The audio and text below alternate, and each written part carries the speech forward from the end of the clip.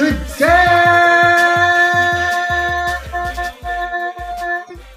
welcome to the Cincy Slangin' Bearcats podcast. I'm Coomer, joined as always by Hummer. Hummer, what's up, buddy? I'm feeling unenthused.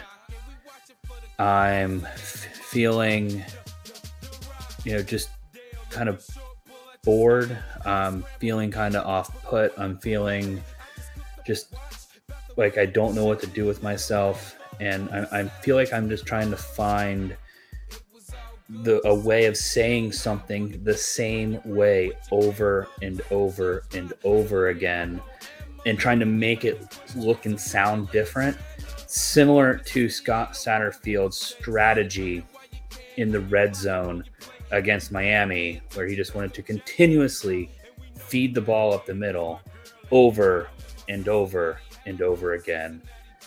He leaves me feeling meh. But it is no longer Saturday. It is now Tuesday, which means it is a great day to be a Cincinnati Bearcat fan. We're turning the page, sort of. We are going to talk a little bit about it. We have to get some takes off. But it is, in fact, always a great day to be a Cincinnati Bearcat sports fan, a football fan.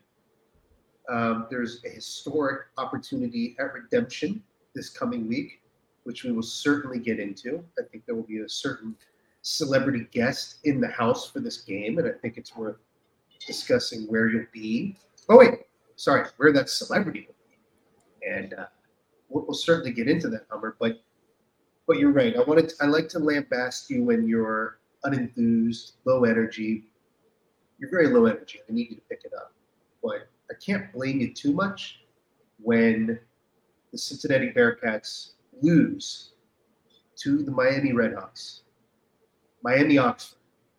They lost to them in football, 31-24. And as a kind soul pointed out in such loving, endearing terms in the Discord, the series is now officially tied. It's a sad. It was a sad night, Hummer. And we've had a couple days to process. The fan base is doing their best to move on. We're starting to regroup and look forward and find ways to spin this into a positive. And I can promise our listeners that will happen. But I think to make sure that we don't repeat the mistakes of our past, we must understand them and look at them, discuss them.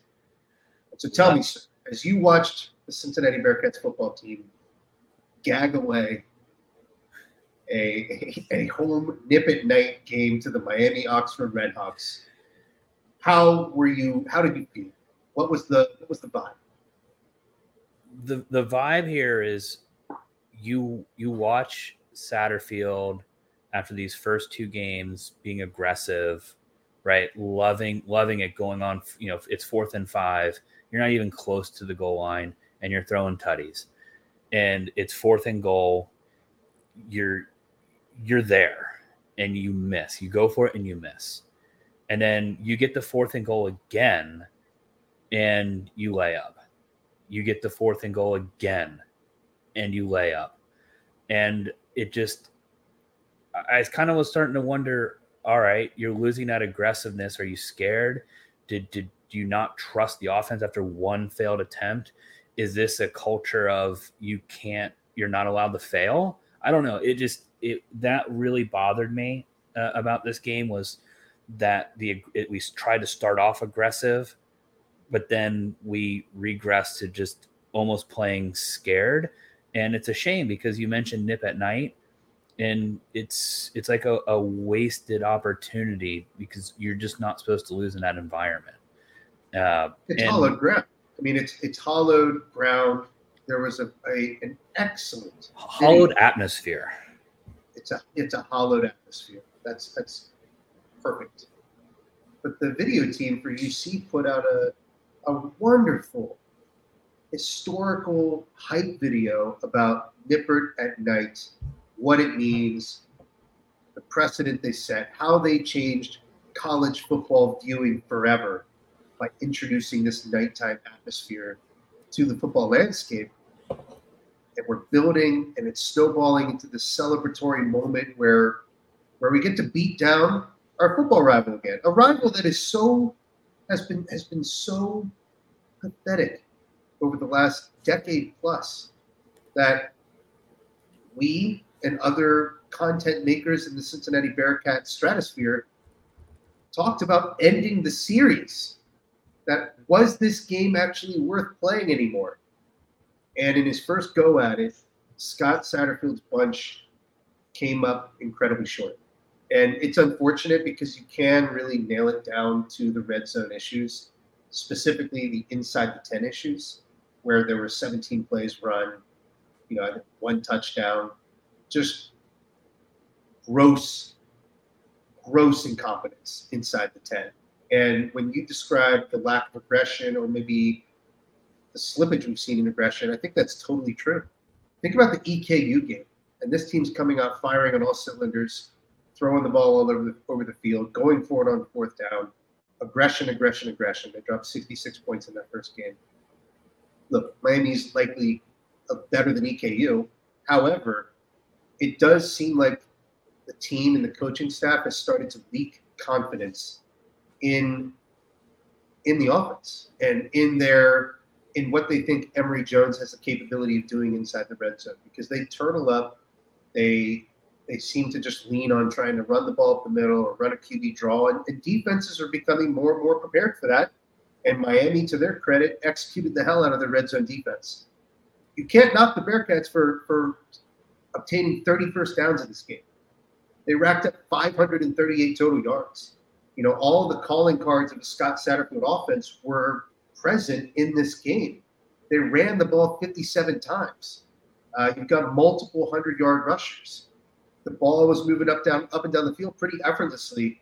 What I wasn't prepared for was the red zone incompetence. It was disappointing to say the least, and it cost them a game that is a truly embarrassing loss. Yeah, I mean, and that's kind of really the only takeaway I have from it, because Saturday night I'm watching the game, and I'm kind of pissed off, and I cool off. Actually, honestly, it was oddly zen that I cooled off pretty quickly. Like, I was able to go to bed. I actually didn't lose sleep. I know a lot of people have felt that way. For me, I think NKU was a worse loss than losing to Miami. But we can get into reasons for that later on. Like, emotionally, that loss to NKU last year in basketball was more painful for you than this Miami loss on the football field? Yeah, because you know what? The Horizon League is a step below even the MAC. And it's like it comes back to, and I said this earlier on another medium. When you bring in a new football coach and the fan base is saying that 6-6 is your expectation, that's what would be quote unquote a good season, that's the year you're going to lose games like this, because that's not a 6-6 is not a good football team. That's not a good football team. It's not even an okay football team. Like, bowl season and being bowl eligible at 6-6, it's like here's your plastic, gold coated plastic trophy, where not underneath the gold is just that nasty, disgusting, like greenish mixture of ugly plastic that washes off, not even from water. It just sits there on the shelf, and the dust takes the gold foil off that trophy. That's what being in a 6-6 bowl game is like. When you're going down to the Motor City Bowl and you're getting pumped about going to Detroit to play a football game in January or December, like, that's not what your goal in life should be.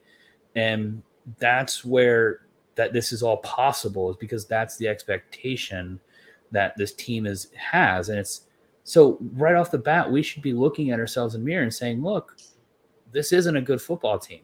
It has some good players. We're going to have some good plays.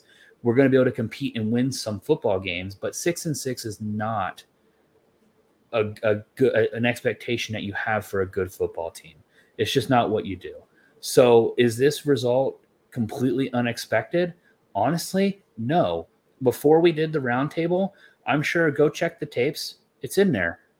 It's in there. One of us mentioned that this could be the year we lose to Miami, and said we wouldn't be surprised if it happened, because we were reading the things about, we've talked about Justin Williams' article about Emory Jones not necessarily knowing the playbook, blah blah blah, seeing maybe behind the ball in that front, and now we know that the secondary is porous.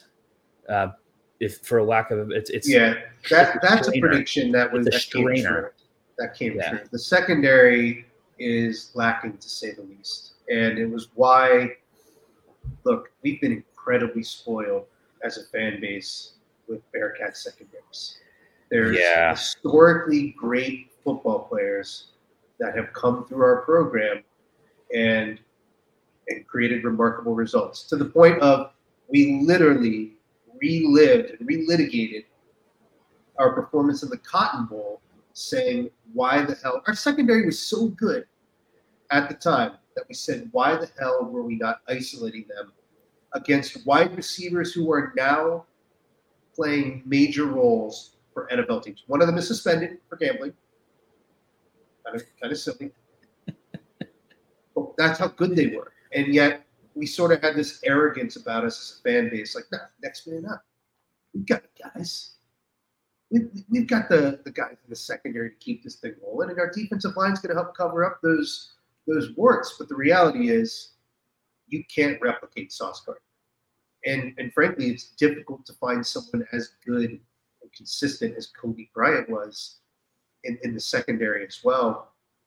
Even Arquan Bush, much maligned Arquan Bush, whose senior year maybe it didn't turn out as well as everyone thought. That guy was trying out for an NFL team, through training camp. So we went from NFL talent, NFL caliber players, NFL All Pros. We had NFL cornerbacks and secondary. We had NFL linebackers. We had NFL offensive linemen at some point. Like, we actually just went to an amazing stretch of the Bearcats putting players in the NFL. Like, historic stretch putting players in the NFL. These were all-time talented rosters for the Bearcats. You could unequivocally say, coming into that 21 season, this is the most talented team in Bearcat history. Literally. The most talented roster, top to bottom, in Bearcat history. And it's not the case anymore. We are in this sort of transition period into a new coaching staff, a new conference. All of those things are going to bring challenges. I would argue those challenges should be on the horizon. They should not have already happened. We should not have been talking about these challenges because of a loss during Nip at Night at home to the Miami Redhawks. There's almost like not much else to say about it. I do think that what we've seen, though, if you looked at our performance against DKU and then through 3 quarters against Pittsburgh, I think I read a few of these X's during our podcast, but the hyperbole that we were experiencing as a fan base about how they were feeling and never being this excited about Bearcat football. Through 3 quarters against Pittsburgh, we were riding high. The Scott Satterfield train was cooking. We were snow piercing down the terrain across the horizon. Like, we were just dominating, and people thought this would last forever. And then the 4th quarter happened, and we let arguably the worst quarterback in college football nearly bring Pittsburgh back, which would have been a truly devastating loss. And that was followed up against performance against Miami, where we're trailing at halftime. And then, everything goes wrong at the end of the game. And again, everything had to go wrong. They moved the ball well. They had tremendous failures in the red zone. They had to have a field goal block. Like, there's so many things that happened to actually lose this game. But that's sort of the point. Like, you can't have that confluence of that comedy of errors to lose a game to this specific program. You just can't do it. Scott Satterfield got back into the locker room. I read that he said to his guys that this one's on me.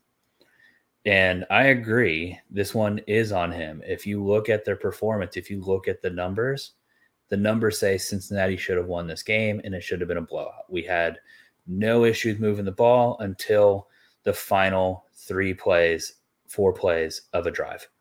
And that comes down to the coach. And I alluded to it. I didn't allude to it. I talked about it in the opening monologue or whatever you want to call that. We just kept doing the same thing over and over again. Like, let's just play smash mouth football. And that's just not going to get it done, right? It's predictable, right? Oh, we're just going to line up in a power formation here. No, guys, that's not what you do. The other thing that was also kind of disheartening is it didn't seem like we let Emory Jones for a while start to stretch his legs. Like, let Emory do some Emory. It's the same complaint we had about Ritter. Not about Ritter, but a seemingly like a don't let Ritter run the ball type thing, like forcing Ritter to be a pocket quarterback when that's just not really his DNA. And Emory Jones is, I don't want to say it's unique because it's everywhere in the sport now, but that is an attribute of his, is that he can run. And he can run well. They're running plenty. He ran 20 times.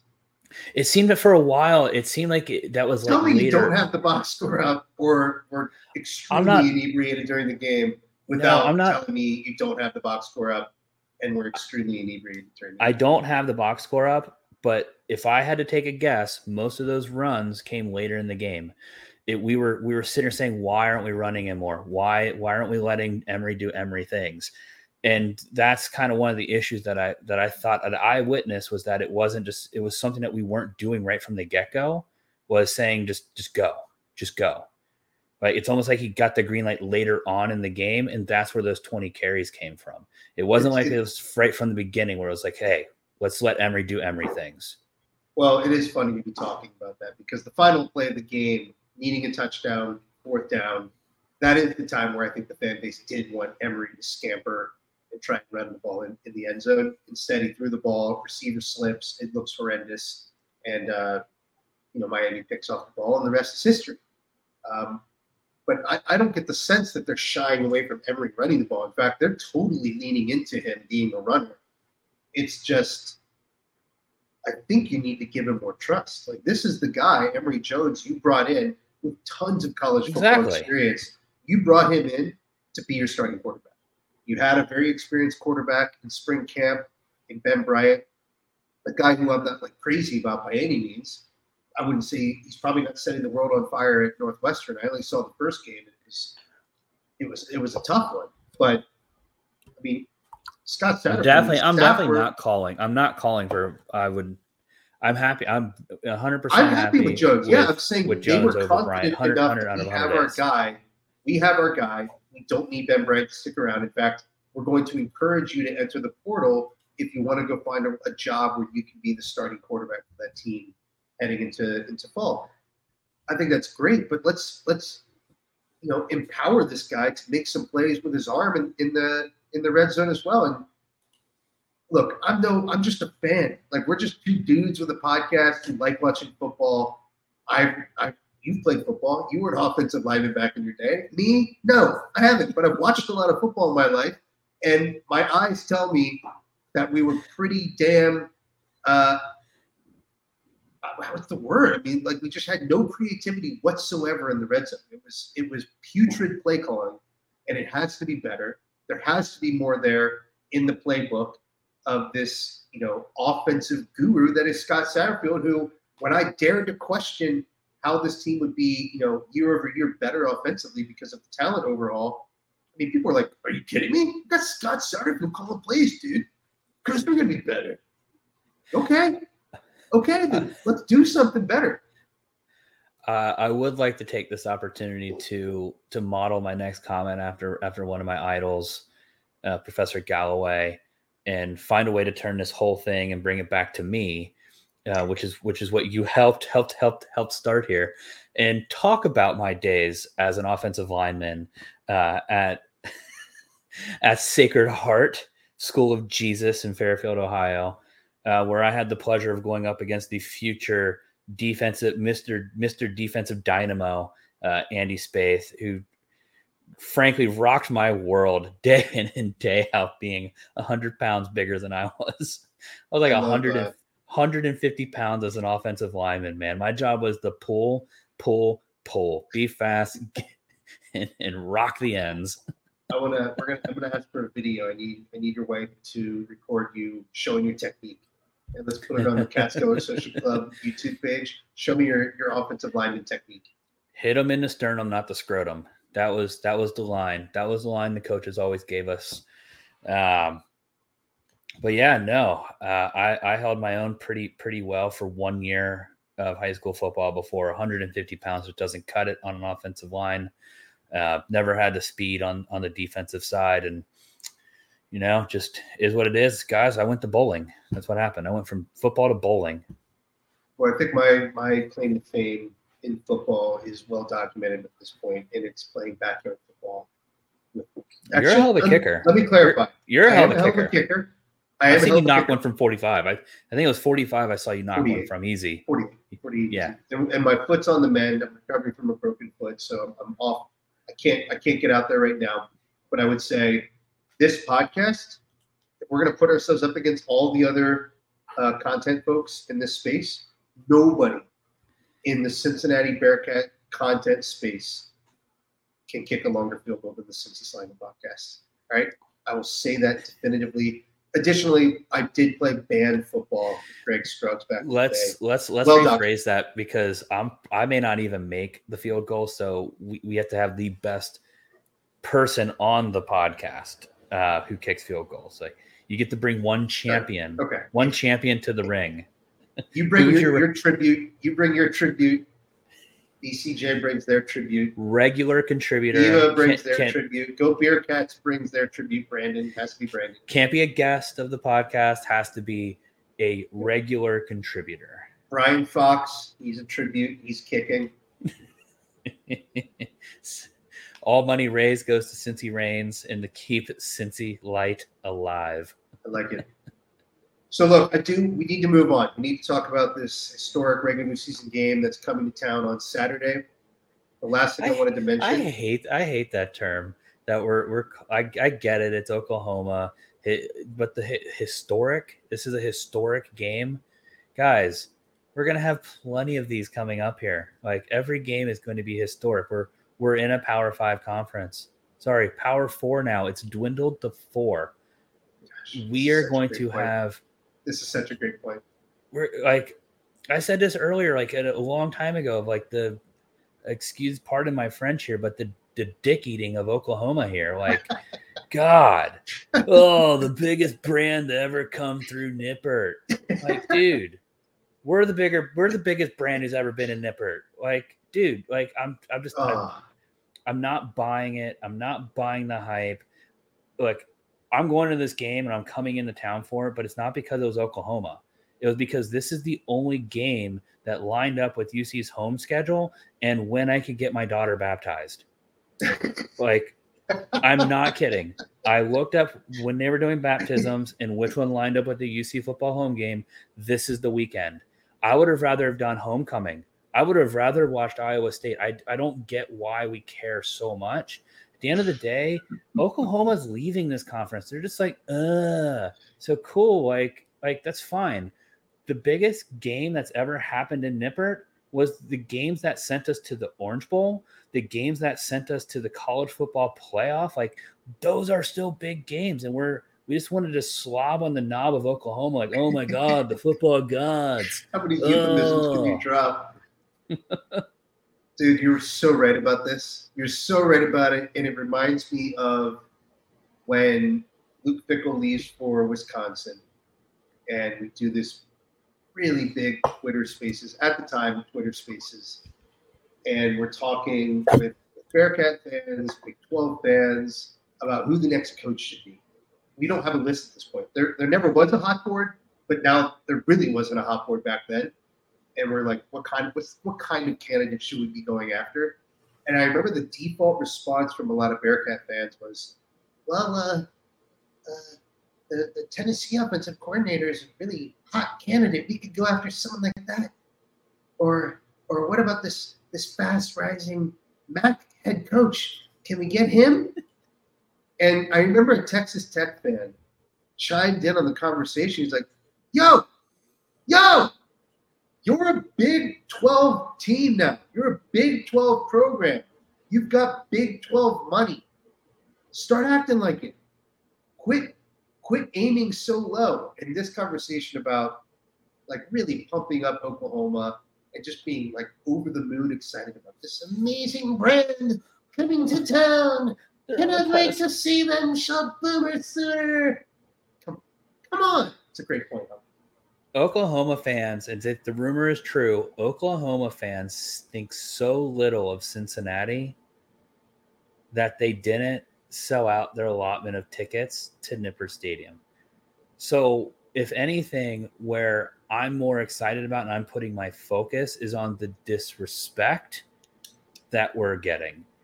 I'm not here to respect Oklahoma. I don't have to respect them. They got their coach poached too. Like, guys, everyone does. Nobody is immune from having your coach poached. And honestly, we should think that way forevermore. We should never. This is another never game, say guys. Your coach cannot be poached. It happens to everybody. It's business as usual. You got to go in. You got to take care of business. If you start putting these teams up on the pedestal, you get nervous. You make mistakes. You play like Butch Jones going into Tennessee and just shitting the bed. This is not a team to be feared. They're not gods. They're not unbeatable, right? And if we've learned anything, college football is changing so much that no one is safe. You got Alabama dropping games early in the season. This is a new world we live in.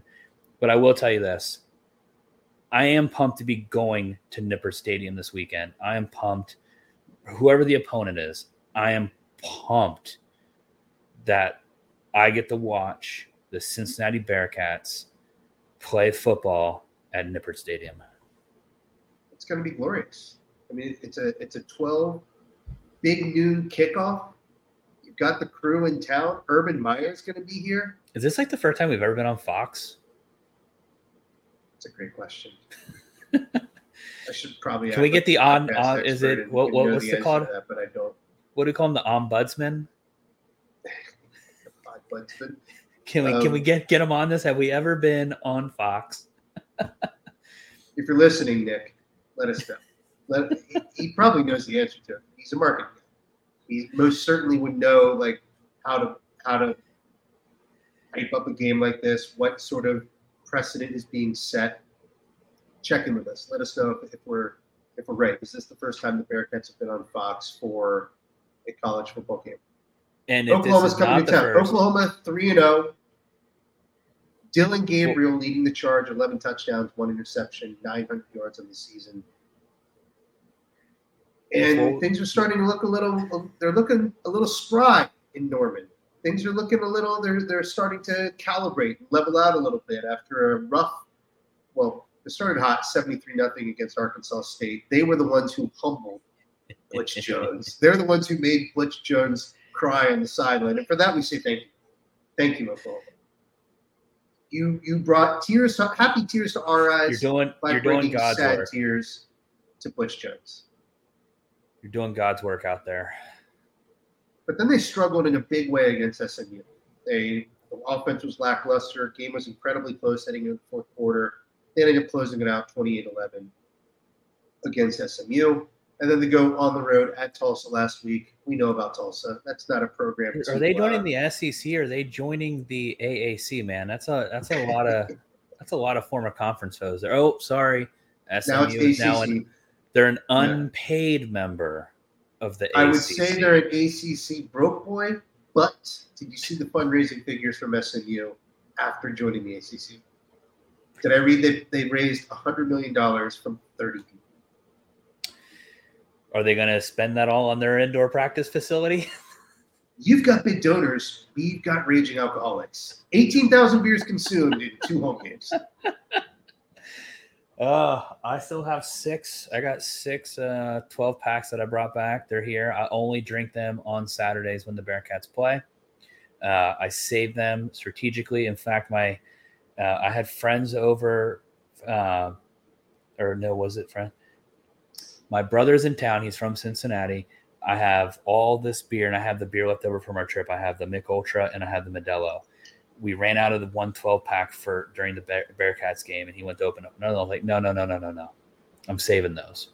You need to drink the Mick Ultra. No one drinks my Cincy Light if the Bearcats aren't on. You got to make them last. Are you driving for this game, or are you flying in? I'm flying, man. I'm going full VP here. I gotta get in, get out.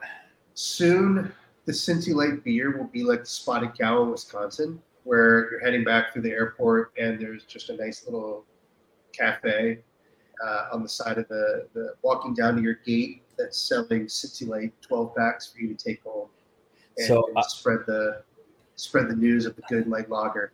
I actually had an idea, and I want to float this by B Fox if he's listening today. I think that they should rebrand in different markets. They should make some like Boston Light or Amherst Light or Philly Light. What? But every time someone buys a Philly Light, $1 goes to Cincy Reigns. Okay. I'm starting to pick up on what you're putting down. I kind of think it's brilliant. Tricking fan bases into supporting UC football nationwide via locally naming the light beer and pricing it accordingly. We have the most fairly priced light lager, craft light lager on the market, and we have no shame. We will rename it for your dollars. I do hope if Ryan Geist is also listening to this, keep the price. Don't give in to the hype. Keep the price where it's at. That's what makes this so special, is that it's a really good tasting lager, but it's priced right. It is priced competitively against the other light beers. If they raise the prices, it's just don't do it. Don't do it. Just resist the urge. Resist. Here's a funny stat. Bearcats are getting nearly as much yardage per game as the Oklahoma Sooners, 534 to 525. Yardage is not the issue. And honestly, all the offensive stats and metrics that they shared about Scott Satterfield coming into UC were very yardage driven. Like this guy's yards per play, his ability to pump out offense. This is a different beast, though. Different talent, different athletes.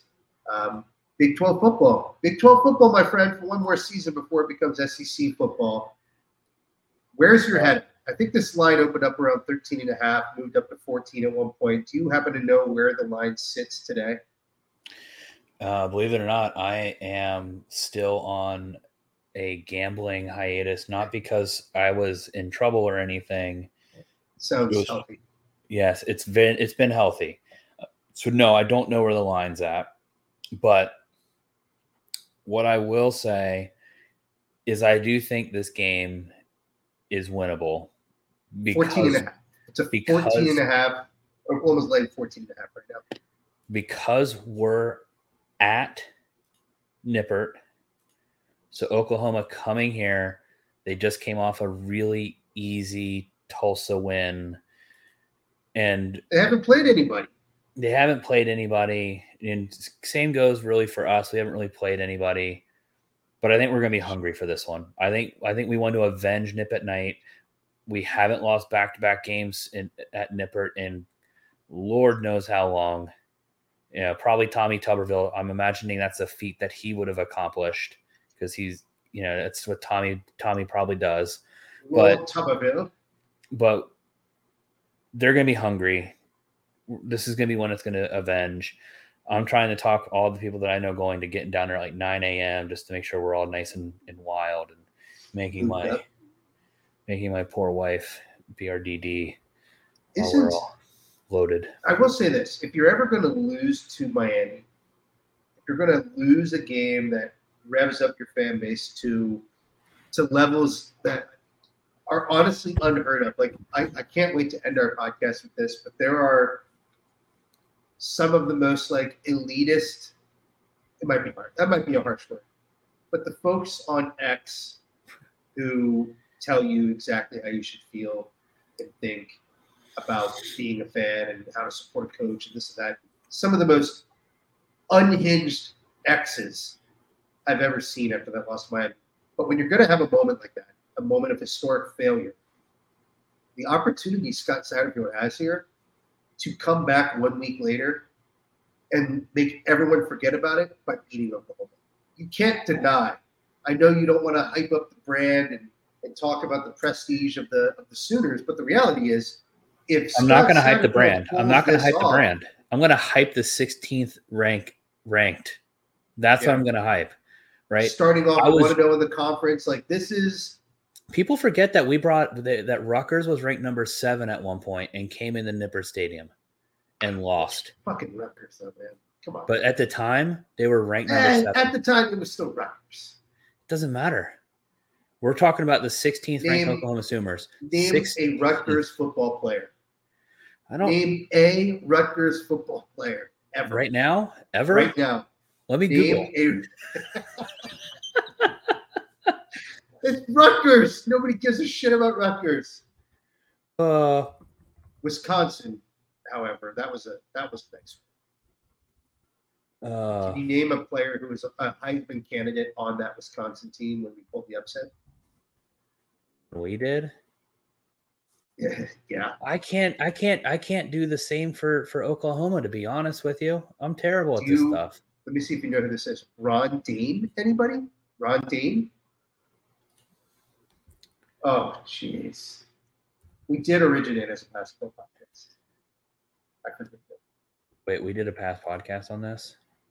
No, I'm just saying, like, our origin story was a basketball podcast. So the fact that I'm quizzing you on football history for other programs seems to be a bit lost on you. But Ron Dane was the shit back in the 90s playing for Wisconsin. Guy was a beast. Thick. Like a very thick Lendell White-esque running back. He was Lendell White before Lendell White existed.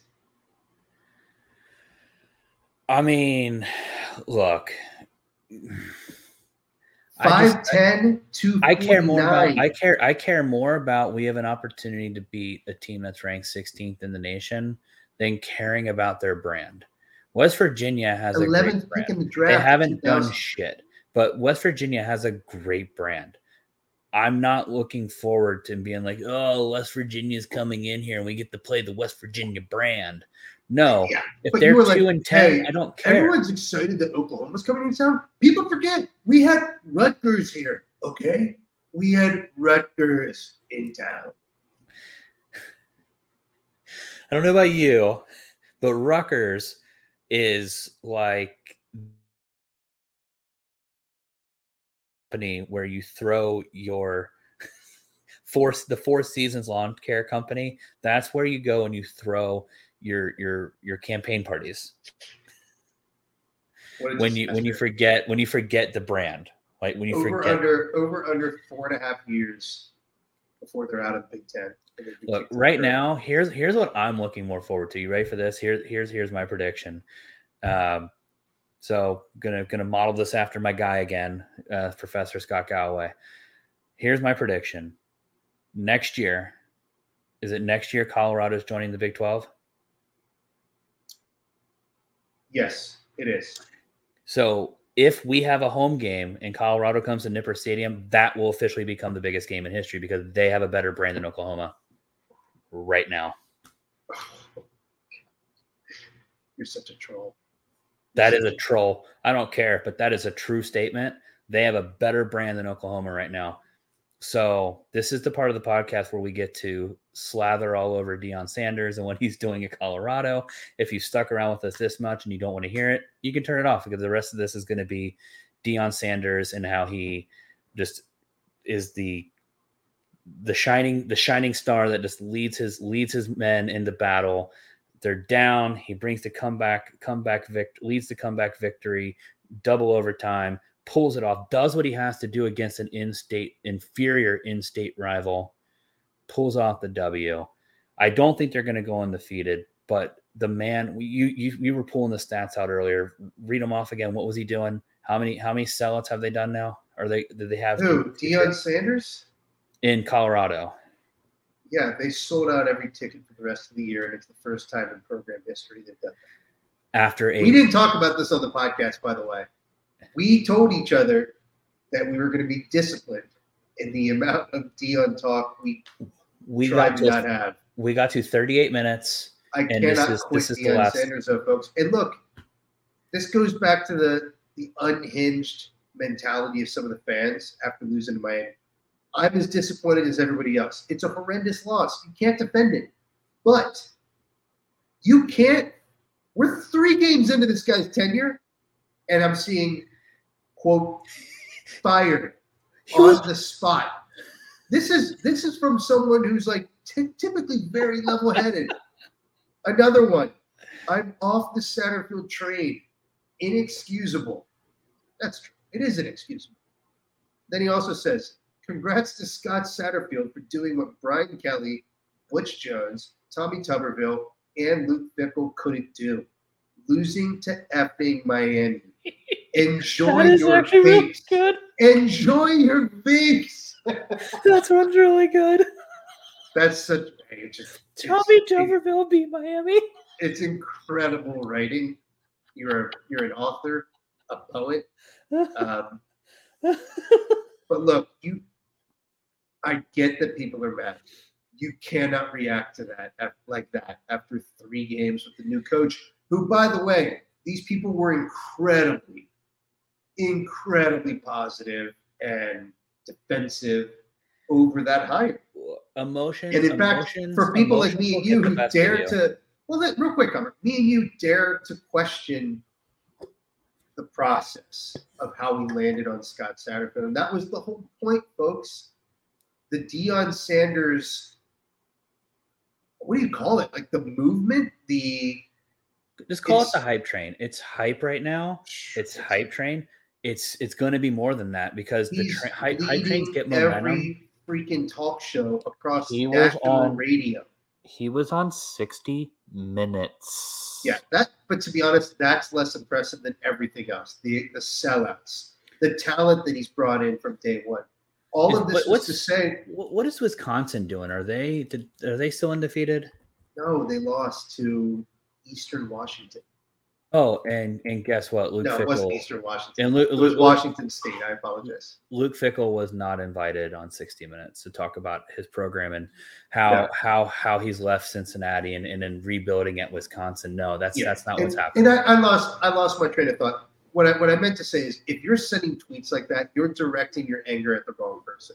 You really shouldn't be angry at Scott Satterfield. No. He really is taking on a difficult task of transitioning from a weak conference to a stronger one in a time when roster turnover it's just the name of the game, and kind of coalescing a team quickly with all this new talent in the door and new system. That is a difficult challenge. You are going to see some hurdles and roadblocks along the way.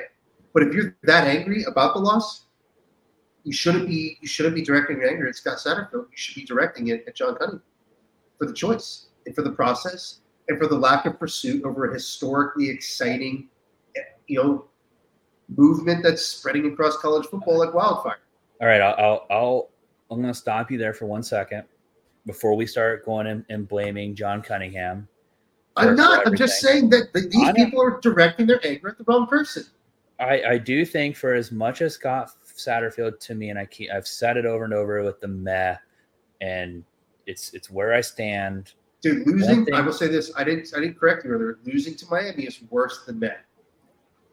It's fair, but what I'm about to say is, we now have, at the beginning of the season or beginning of this, we're going to say the beginning of the podcast season, not this season, podcast season, when we talked a lot about the NIL, being behind in NIL, needing to get ahead of NIL. Now with the Cincy Reigns and the partnership with Ryan Geis, we know that they've already surpassed their 1-year goal in the first month, I think it was, of production of this beer. This has been a success. Cincy Reigns has been a success. We haven't had a chance to see the trickle-down effects of how that's going to play out in our recruiting battles. Now that we have the facilities, we have the money, we have the conference, we have the schedule, we have the TV exposure, we have all these new toys to play with, and we haven't got a chance to see how any of this is going to play out. So I am excited from that standpoint to see where it's going to go next, because we've already seen the battles that Wes Miller has been able to get into with some of these players. At this point, it is only a matter of time before a big fish lands on the basketball court. We know some of them are going to hit on the football court too, because Nip at Night is a hell of an environment. Nippert is a hell of a stadium. Cincinnati is a hell of a city. There's a lot going for this, and so I think it's you got to let this one play out, because there's some factors that we haven't seen actually trickle down all the way. Incredibly important point. And to put a bow on it, I want to circle back to what you said earlier in the podcast. You made a very appropriate comparison of the Cincinnati Bearcats losing to NKU last season. And that was a game that sent the fan base into a spiral. And we lost our minds and we wept. And we were questioning whether we were ever going to get back to a place of national relevance again at that exact moment. And frankly, this loss at home, Nip at Night, to Miami is on that level. But I will remind folks that Wes Miller, after experiencing those lowest of lows, losing to NKU, failing to generate significant momentum during the regular season, frankly, failing to make a tournament, failing to achieve true on-court results. Say it. He's proceeded to dominate another summer and light up the recruiting trail. And like you said, say his name. Say his name. Say his name. Say his name.